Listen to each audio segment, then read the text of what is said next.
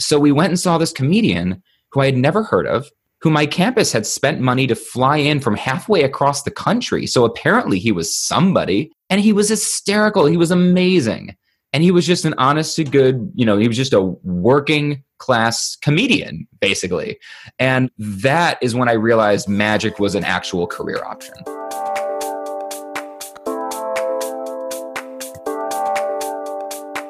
You are now tuned into the Misi Muse Unplugged, a pop-up podcast variety show helping consultants along their journey to greatness with your host, management consultant, author, and blogger, Christy Lindor.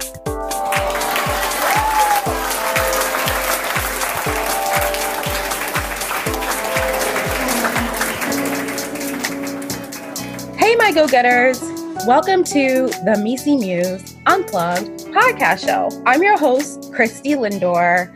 Super thrilled to be bringing you episode 48. And go-getters, I'm really excited to be talking to you. I had to take a little bit of a health break for the past couple of weeks. I've been sick. I had bronchitis, then that turned into another type of respiratory infection issue. And it was really tough, but I'm really excited to be back and bringing you another new episode. So I've got a lot of cool announcements to share with you, and they are long awaited. I've been talking and thinking about this for some time. But before I do that, I want to actually take a moment and introduce today's guest that we have on the show. So we have Brian Miller on today's show. A little bit about Brian. He is a professional speaker. He's a TEDx coach and go-getter. He's also a magician. And in today's episode, we're actually going to connect with Brian and help you be able to get some tips and tricks if you are preparing for a global speech or just a regular, kind of a speaking engagement with clients in front of a conference. Brian is actually going to give some really cool tips. And go-getters, Brian was actually one of my speaking coaches. I mentioned to you all before in past episodes, I just did a TEDx talk in Zaragoza, Spain, and that link has been released. So I'm going to also, if you click on the show notes in today's episode, you'll be able to kind of check out the TEDx talk. It was released 2 weeks ago, and I literally got sick, and I haven't been able to share it with you all. So check that out. I'll put that out there. But yeah, so we're going to talk with Brian and have a really cool conversation about how you can really take your speaking game to the next level, which is awesome. A couple of announcements, as I mentioned, before we get into today's interview, go-getters. I've been doing a lot of soul searching about the show. And if you recall, when I started the show, or for those that, may have not listened to some of the past episodes, when I first started the show, I mentioned, and I continuously called it a pop-up podcast, because I wasn't sure how long I was going to be doing this show. I originally thought I was going to do it for a couple months and try it out. I've never done podcasting before. And by nature, I'm usually more of an introvert. But I said, I'm going to get out of my shell. I'm going to try this out and really share my perspectives and really help consultants on their journey to greatness. And so I was able to push forth. And it's been such an amazing ride, go-getters. As I've mentioned to you, we've got listenership across the world, which is fantastic. And I've been kind of doing some soul searching. So, I'm always getting feedback about the show from listeners. And one thing that I continued to hear, which I found fascinating, was that while my guests are awesome and the interviews are insightful and really helpful, a lot of my listeners are telling me they want to hear more from me. They want to hear me. They want to kind of hear some of my stories and hear kind of some of my ideas and insights, which is flattering.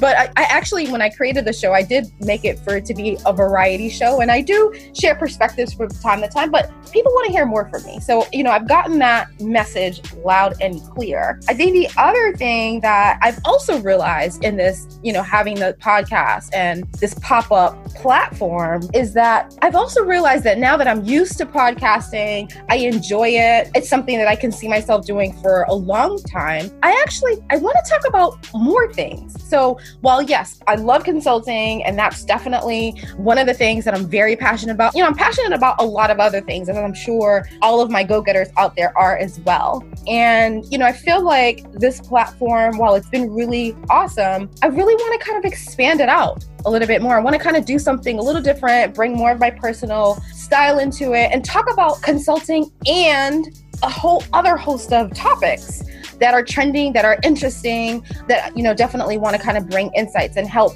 you along your journey to greatness. And so I kind of thought about this, go-getters, long and hard. And I've got good news and bad news. So let me kind of preface it that way. So I'll start with the bad news. I think people sometimes want the bad news first. So I'll start with the bad news. And it's not really bad news. So the bad news is that I have decided to end the show. So the Meesey Muse Unplugged pop-up podcast will end. It's going to actually end. The last show will be on July 13th this year, which is, by the way, my birthday. Just put that out as a PSA announcement. Hint, hint, wink, wink.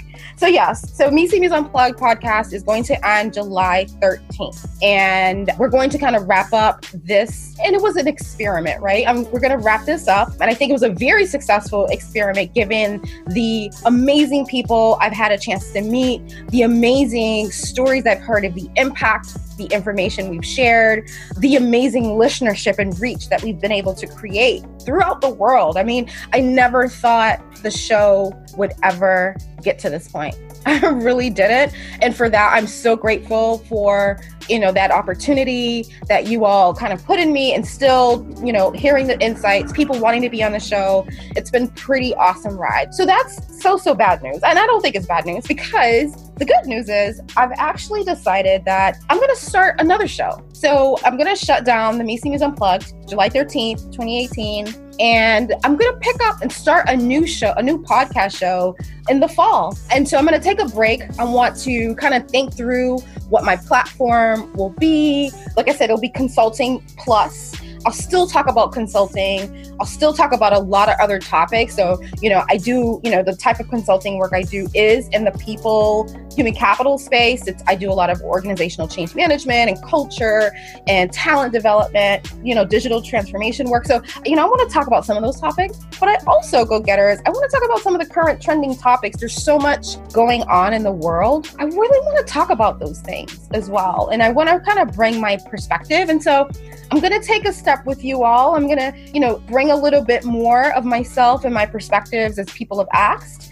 And I hope you'll appreciate that. So I don't have a start date for the new show yet.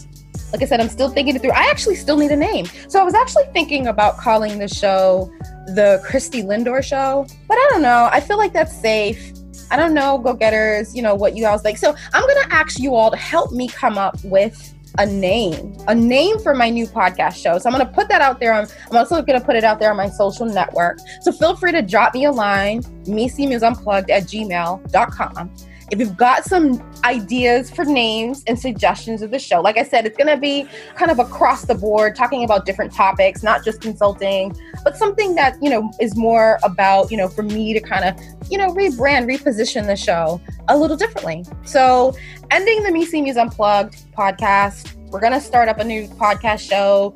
Give us your thoughts, topics you want to hear, conversations you want to hear, people we guest that you may want to see on the show that, we didn't have before. Just kind of let me know what you're thinking. I'm going to, continue to formulate my plan. And I'm hopeful by the time we get to the end date of Meesey Muse Unplugged show in July, I'm hopeful I'll have more information about where the show is headed. All right. So again, thank you so much. And yeah, I hope you enjoy my conversation with Brian. Check out my new TEDx talk. Let me know what you think. And let's get started. So Brian, welcome to the Meesey Muse today. How are you doing? Hey, thanks so much for having me. It's a pleasure to be here and actually kind of be on the receiving end after we've spent the last few months with me kind of coaching you. I just kind of get to be here in the passenger seat for a moment. Absolutely. I think, go-getters, I think you will really enjoy my conversation with Brian and all the things he has to share. He has such an interesting background. So I guess before we get started with today's interview, maybe if you can take a moment to introduce yourself to the go-getters of the Meesey Muse Unplugged. Sure. So as you said, my name is Brian Miller. I work with people and organizations who want to, engage and entertain their guests. That's where I built my career as a magician. I was a professional magician at 16. That's when I founded my business legally. And it's literally all I've ever done since. I put myself through college with magic and then just kept doing it. So I've never had another job apart from McDonald's when I was 16 years old. I did that for a year and I quit the day that I realized I could make more money in an hour doing magic than I was making in a week over that hot grill at McDonald's, even at 16. So I pursued magic as a career and really got to build it to a national scale. I put in the work for a lot of years and learned the business and was a nationally touring magician, comedy magician, until I started getting invited to give speeches. And I had never wanted to be a speaker at all. I had never imagined being a speaker. I never even thought about it. So at the beginning, I would get invited to speak on whatever topic that event wanted me to speak on. Come speak to our group about success. Come speak to our group about deception, that kind of a thing. But it was my TEDx talk when I did that. And it blew up. It went viral. If you know my name at all, and you probably don't, but if you know it, it's from my TEDx talk. It's just about to hit 3 million views. It went viral in its first 6 months. It went like a million views right away. And that gave me a global platform where I started traveling internationally as a professional speaker, where my topic is communication and connection. So I'm a communications specialist. What I work with audiences and organizations about is how to create meaningful connections with the people in your life by learning to take on other perspectives. So that's my little story. Such a fascinating journey, Brian. I think one thing that I'm dying to know, you mentioned, that transition from working at McDonald's. And full disclosure, I actually don't share this with a lot of people. Now everyone will know. But my first job when I was 14 years old was at McDonald's too. So I know firsthand about that hot grill. So that's so funny. However, we pivot really quickly. How did you figure out that being a magician was your thing? Can you maybe share a story of that aha moment? Yeah. The aha moment. And full disclosure, the aha moment was money initially. I was 16 and again, I was working in the grill at McDonald's and it was fine. I didn't hate it, whatever. But at that time I had already been doing magic. I got my first paid magic gig when I was 13 or 14. Some local youth group offered to pay me, $20, right? They said, come do it. You do magic tricks, right? Come do a magic show for our group. And I did it. And that was actually the first aha moment. That was my light bulb when I realized for the first time I could get paid to do magic. I was 14. And that idea had never existed, right? Magic was just this fun thing I did for me and my friends. It was just a hobby. That wasn't a job. But then someone offered to pay me to do it. And that just kind of stuck. And so then that first year at McDonald's, I was doing occasional house parties with magic and, some local events. And then, one of them was, I think it was maybe a mall. Somebody paid me, I think it was in the realm of $200 to go do magic for an hour or two at their event. And that was it blew my mind that I could get paid that much money to do card tricks, right? I was just goofing around, it was just magic. And so it was the moment when I realized there was something to this, that people were willing to pay for this. It wasn't just a hobby. But to answer your more specific question, the real aha moment was actually the first week of my freshman year of college. I was at college and it was the first week and I had just met all the new people and we were in the dorms and it was, totally new experience, right? Best year of your life for most people, right? For me as well. And, apart from getting married and all that. So what happened was a bunch of my friends said, let's go see the comedian. And I was like, what comedian? And they said, well, there's a comedian on campus tonight. And I said, who is it? And they told me his name and I had never heard of him. I said, well, what do you mean he's a comedian? I've never heard of him. See, at the time, right, we grew up before social media. We came up, right, we're in the same boat here, right? We came up before social media, before YouTube, before Google. So I didn't know that you could make a living as a comedian or a magician or a juggler unless I thought you had to be famous to make a living doing that. Right? Jerry Seinfeld's a comedian. Well, of course he is because he's famous. David Copperfield's a magician because he's famous. What I didn't realize, because we didn't have the kind of access to Google and YouTube and social media, is that there are thousands and thousands of full-time entertainers making good livings, supporting their families, and you'll never hear of them. And so we went and saw this comedian who I had never heard of, who my campus had spent money to fly in from halfway across the country. So apparently he was somebody, and he was hysterical. He was amazing. And he was just an honest to good, he was just a working class comedian, basically. And that is when I realized magic was an actual career option. Yeah, that was the moment I realized you could actually do this. You didn't have to be famous.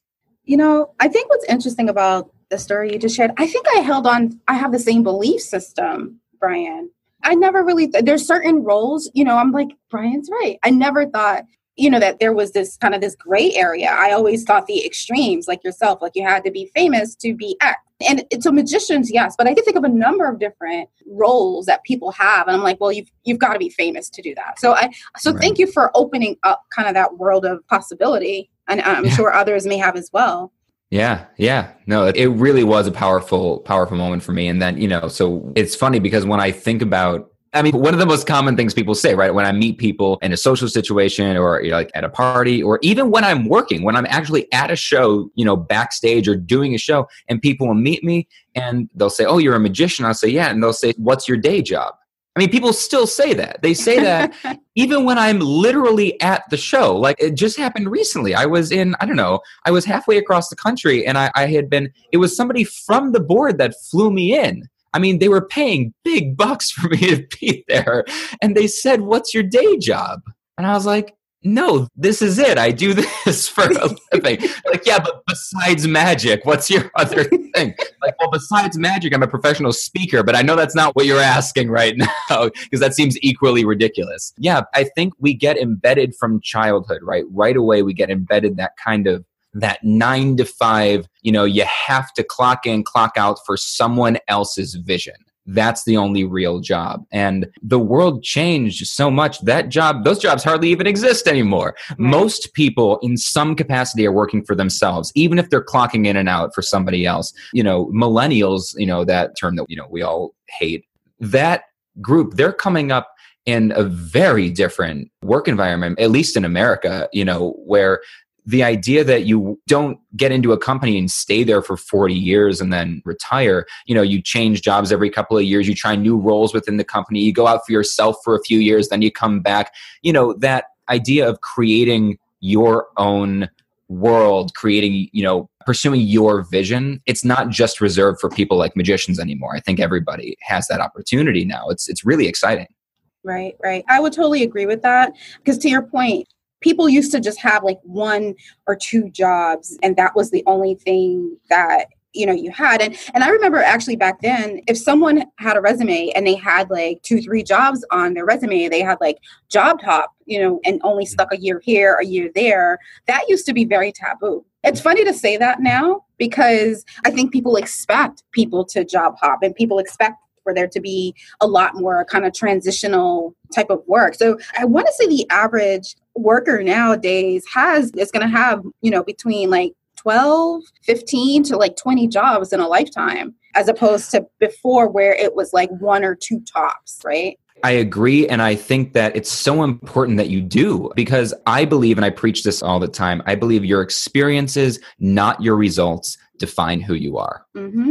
I think that life is about gaining experiences. And the more experiences you get, you are not going to succeed at all of them. It's just not possible, right? And it's letting go of that, it's a cliche, but it's letting go of that fear of failure and understanding, what we've all heard, that failures are the stepping stones to success. Every time you get a new experience, success will come, it'll come. Results come and results vary. I say that all the time, right? You can do everything right and fail. We have all been in a situation where you look back and you go, there's literally nothing I could have done different or better. Right. And you can also do everything wrong and succeed in spite of it, just by luck, just by chance. So I tell people, don't waste your energy trying to avoid failure. Pursue new experiences. That's really the path. Absolutely. Now available on Amazon. Management consultant and author Christy Lindor shares career secrets based on 15 years of experience working at top firms in a new book called The MECE Muse. 100+ selected practices, unwritten rules, and habits of great consultants. The MECE Muse provides insights, stories, and strategies on the unwritten rules of the consulting profession. Christy conducted research and connected with 50+ industry titans across 27 professional service organizations on what makes a great consultant. For book reviews, tour dates, and more info, go to www.misimuse.us. I want to pivot, so you've built a successful career as a magician. Tell us how, you had the opportunity to give your TED Talk and what your talk was about. Right. So my TEDx talk is called How to Magically Connect with Anyone. It's about how magicians have mastered the ability to take on other perspectives in order to create wonder and connect with the audience, because the magician is the only person who cannot see the magic, because we know how the trick works. I can't see the magic because I'm literally looking at it visually from the wrong perspective. I see the secret when I'm doing it, and I can't experience it because I'm creating it. So in order to create magic, magicians must put ourselves in the perspective of the audience. And so magicians intuitively master this technique that psychologists call perspective taking, which is the ability to see the world from the point of view of another person. And what my platform has become as a speaker, working with organizations, businesses, conferences, keynotes, but also working with students and educators doing some youth motivational speaking, my platform has become all about how to take on other perspectives to create better and more meaningful relationships with the people in your life, personally and professionally. I think the idea is like to be happier at home and more successful at work, but also to be happier at work and more successful at home. And I think people don't get that second one very often. And perspective taking, I think, is such a critical skill set. That's a technique. Yeah, absolutely. What are some ways that, you've been able to really build that muscle? Any hacks or tips you can share? Yeah. I mean, I teach two things in the TEDx talk itself, and I teach a whole lot more, in my live, presentations, workshops, keynotes, that whole thing. The first and foremost, the easiest way to take on somebody else's perspective, because it sounds hard. It sounds like mind reading. When you're like, well, how could I ever get into their point of view, their perspective? Especially, I'm talking about emotional perspectives, right? How does somebody feel about our interaction? That's the question that we're after. And it's a hard question to answer. So the way to answer it, the way to do it is just ask. Ask people questions. And I say this all the time. Too often we're afraid to ask people questions because we think it'll be rude or that they won't want to answer. But when you ask questions, and when I say questions, I mean meaningful and relevant questions. Don't memorize a list of conversation starters and rattle them off. We can all detect when that's happening. It's so obvious when someone is just, going down a list of prearranged questions. But when you ask meaningful and relevant questions to people, you will find out exactly, not precisely, not exactly. You're never going to find out the entirety of their perspective, but you will be able to bridge the gap and figure out how to adjust your tone, your demeanor, and even your language to help them feel understood and make a connection. I love that. And go-getters, we'll make sure to put a link to Brian's TEDx talk so you can check it out. 3 million. So, I want to go back to that. When you said it hit millions of views, when did you realize your talk was a hit? It wasn't immediate, actually. I thought it was all for naught. The first day I got about 1,100 views because I had planned, strategically, and yours hasn't hit yet, so we can still talk about this. I had strategically planned how to promote it the day it hit YouTube. I had email blasts ready to go out to my subscribers and, Facebook and social media. And so day one, 1,100 views. Which is, nothing to write home about. And that's just everybody that's ever cared about me that was ever going to watch it, right? That's it. I exhausted. I think Simon Sinek said it way, way, way back when his talk hit. He said, I exhausted my Rolodex, which is a very old fashioned term. But that was it, right? In one day, everyone that had ever cared about me or was ever going to watch it, watched it. And then it died. 2 weeks, it only crawled up to 1,500 over the next 2 weeks. And I was like, well, 3 months of rehearsal and all that preparation, that's it, right? It's over. It was worth a shot. And then my wife and I were flying down, at the time, fiance actually, we were flying down to visit my grandparents in Florida. And I think we were heading to the airport and she said, oh, you didn't tell me your talk hit 2,000 views. And I said, I didn't know. I stopped looking. It was 2 weeks ago. And by the time we landed in Florida, it was at 4,000. And by the end of that weekend, it was at 8,000. And then it just took off. It was a rocket. It was really actually cool that it started taking off while I was with my grandparents. They had a blast at checking in at once a day while I was there and seeing the views go up. Then within a month, I think it was at 100,000, and within 6 months it was at 1 million, and now it's about to hit 3 a few years later. It just exploded. I don't know what how it caught after the initial lull in that first 2 weeks. But I think it was the story, and I don't want to tell it here. Sure. There's a story about a gentleman that I met and performed magic for. That's the reason that the talk became so popular. You'll enjoy it. Your listeners will enjoy it if they get a chance to go listen. That's awesome. Yeah. And I enjoyed it as well. So I can see why, but I think it's just, you in that moment and seeing the numbers just climb. I don't know if I checked. Is your talk on TED.com? It's a TEDx talk. It was never picked up by TED Global in spite of being much more popular than many of the actual TED Talks themselves. But no, it's I think the third, even if you include all TED Talks, TED Global Talks, it's the third most popular TED Talk that's ever been given by a magician, including all the TED Global ones. That's awesome. That's awesome. Yeah, it's cool. Man, so after you I just learned this term the other day, your talk was a lightning rod. After that talk, have you had other major global types of talks like that's resulted from the TEDx? Oh, yeah. I mean, if there was ever a time to talk about overnight success, that was it, right?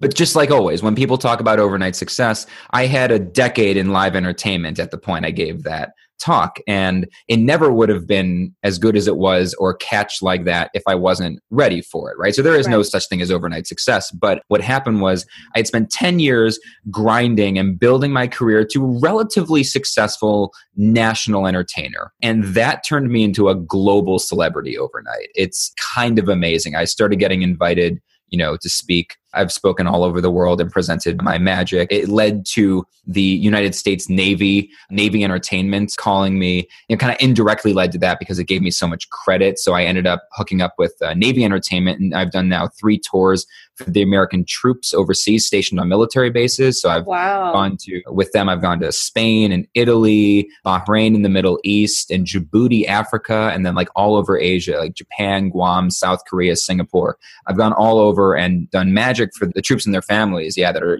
like stuck, right? They can't leave their own bases. So it kind of indirectly led to that. It's been incredible. The goofiest moment for me was I actually got invited to give the opening keynote at an international oncology conference for Teva Pharmaceuticals, which is I think they're the number one manufacturer of generic drugs in the world, and they have an annual oncology conference. So they flew me to Barcelona for their conference, and there were 200 invitation-only attendees. Invitation only, mostly oncologists. And the 3 speakers for the conference were 2 world-class oncologists with groundbreaking research in the field and me.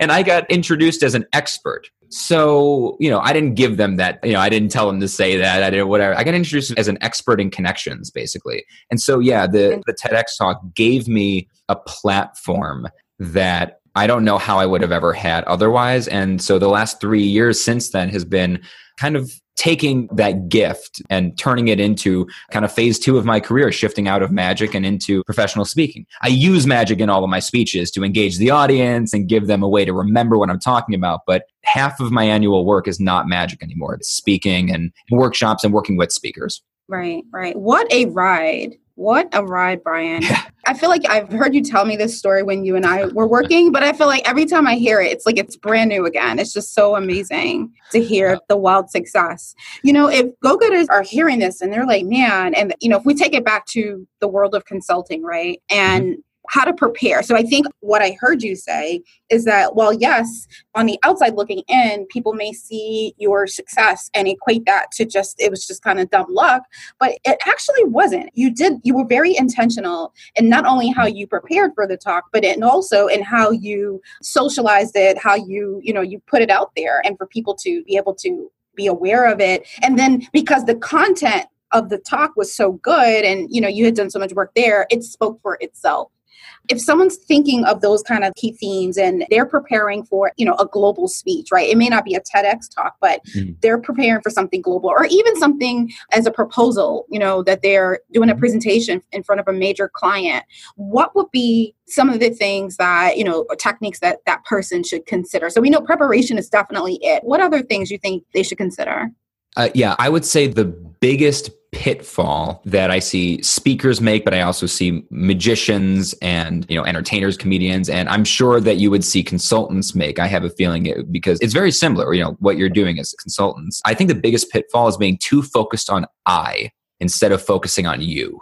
When you're speaking, I think a lot of people approach it from, what am I trying to get out of this, right? Like, I'm trying to land the client. If you're a consultant, I'm trying to solve the problem. If you're a consultant, right? Consultants are problem solvers. I'm trying to solve. If you're a speaker, I'm trying to push my message. Focusing on I, and you can see it in written speeches too. If you've written out your speech and you're rehearsing it, you can actually see how many times you say I. And I always tell people, focus on shifting I to you anytime you can when you're writing your speech. Whenever you're thinking about saying I something, figure out how to shift it and say you. And the idea is to don't ask yourself, what can I get from the audience? Because that's where I went wrong in the beginning of my career, and most entertainers go wrong, and I think most speakers go wrong. As a magician, I would be up there, I wanted to get a certain reaction from them. I was trying to get them to scream or get them to applaud. But when you shift from what can I get from the audience to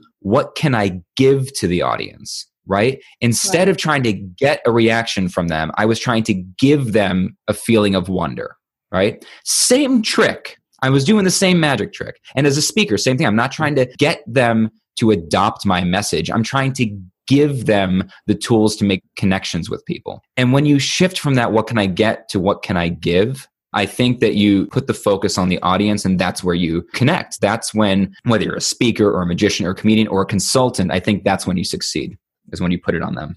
Right. And I feel like that goes back to your perspective taking concept as well. Yeah. And it's really kind of, how do you incorporate that thinking into your speech? And it's funny because I feel like that also, if we think about in today's world, there's a lot of focus and emphasis on UX, on user-centered design, user-centered content. So it's really that shift. And I think the perspective taking skill is really important in making sure that weaves in. I think one thing that you helped me realize when I was working with you and doing my TED Talk is, I guess for me, I'm very, literal? I don't know if the word is literal, but I'm used to writing a lot, right? So I'm used to whether, it was for my book, it was for my blogs, it's for my deliverables with my client. So I'm used to writing a lot. But what I learned in working with you is that the written word does not always translate into the spoken word.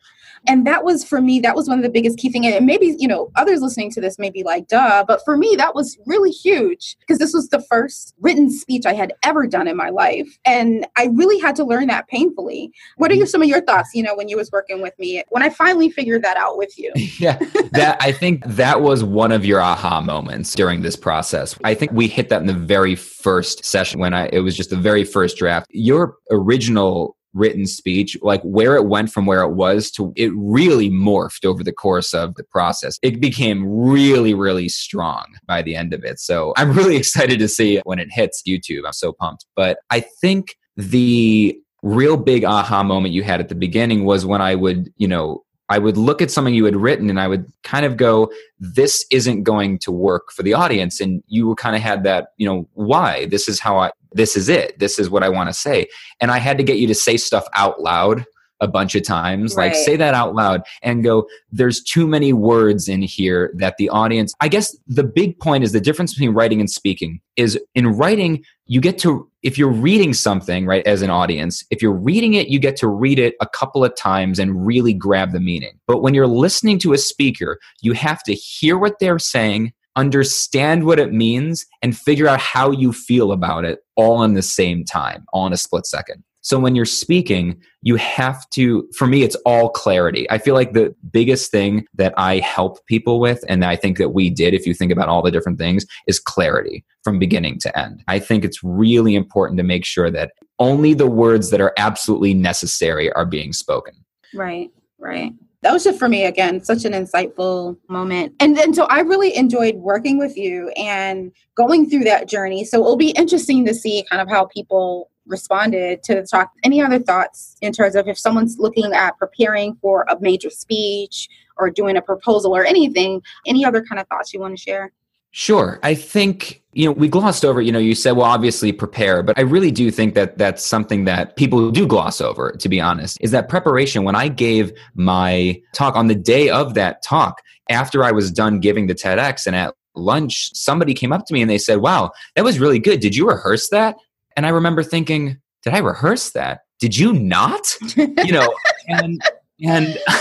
And you just saw it. You told me right away when you were done with your talk, you said, even though every other speaker at your conference was speaking a language you didn't understand, you were the only English speaker there, which is great. I don't even know how you did that. But you said you could even tell in a different language that people hadn't rehearsed. And I think people get this idea that I know my topic. I know what I talk about. I know what I care about. I'm just going to go up and speak from the heart. And that is the surest way to failure in speaking, in professional speaking. Whether you're giving a boardroom pitch or even if you're not giving like a formal speech, I think that rehearsing your major points, if not the entirety of your speech. I mean, I did over 200 word-for-word rehearsals leading up to the TEDx, and I do that for most of my presentations. I mean, I have a keynote that I deliver that's pretty much the same every time. I don't need to do it for every speech anymore. But I still rehearse anything new between 1 and 200 times because you have to first memorize it. That's the first right? The beginning process is just memorizing it. Once you've memorized it, then you get robotic. And we went through that, right? Right. Once you memorize it, then you're like, now I'm just trying to remember the speech. So then you start giving it robotically. So then you have to do a ton more rehearsing to get the memorized speech to stop sounding robotic and start sounding like it's not a memorized speech. And that last part is really important because when you're listening to someone speak and it sounds like they're just rattling off something they memorized, you don't connect with them at all. It throws a wall up. So you have to memorize it and then you have to rehearse your memorization to the point that it doesn't sound rehearsed anymore. And I think that's where great speakers really connect with audiences is by being really well rehearsed and it doesn't feel like they're rehearsed. Right. And it's so fascinating to go through that yeah because to your point, I think what I've realized, and I actually, by the time I hit the stage, I think I had done my speech 198 times. Yeah. Yeah. So I think what's fascinating when it gets to that point that it's just like it's a muscle memory, you're able to freestyle. So there were times where I didn't say word for word what I had written or what I rehearsed, but I had, such a good concept of it. I was able to kind of freestyle, even though I had rehearsed it. There was a moment that I was able to there was a part that I wanted people to laugh and only a couple folks laughed. And so I kind of stopped and I gave them permission to laugh, right? I said, I said something, right? And it was because I was just so comfortable with what my content was. Even if, someone coughed or something happened, it wouldn't have thrown me off because I was just so in the zone and present. That's it, though, is that when people say they just want to go up and speak from the heart, the best way to speak from the heart is to know your content cold, right? When you've done 200 rehearsals and you know your content through and through, then you can actually speak from the heart because you can always regain your footing. If you go off on a little tangent, you know how to come back. You won't throw yourself off or lose yourself because you've mastered your content. And what you're just talking about, I call that rehearsed improv. I do that in every show, in every speech. You're going off the cuff, but you're going off the cuff in a way that you've rehearsed. Does that make sense? Right. Yeah. That makes total sense. I like the word. I'm going to use that, rehearsed improv. Well, this was such a really great conversation, Brian. Thank you so much for being on the show. I guess, would love to have you in the future and would love to have you share information. If people want to get a hold of you, how can they connect with you? And I think you actually have a gift for our listeners today as well. I do. Yeah. So I've got a download. It's 5 common TEDx mistakes and what to do instead. Now, even if you're not planning a TEDx talk or you're not planning on giving one, these are techniques and strategies and things to avoid in any presentation. And most of the things in this ebook are also applicable, even if you're not giving a presentation, but if you're a consultant and you're working with other people, these are things you can use. So I've got a page for your listeners on my website.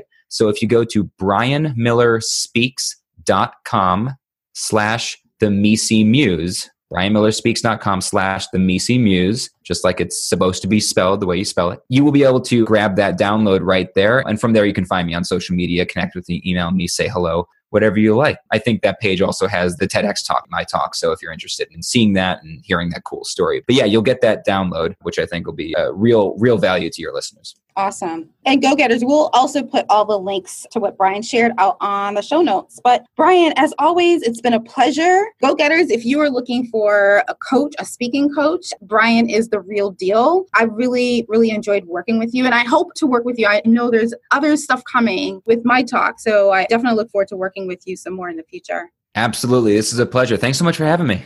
Yeah, thank you. And thank you, my Go-Getters, for tuning in today. This is Christy Lindor signing out with the Misi Muse Unplugged Pop-Up Podcast. Here's to your journey to greatness. Tune in every Friday for new episodes syndicated on iTunes, Google Play Music, and many more. Visit www.misimuse.com for more information.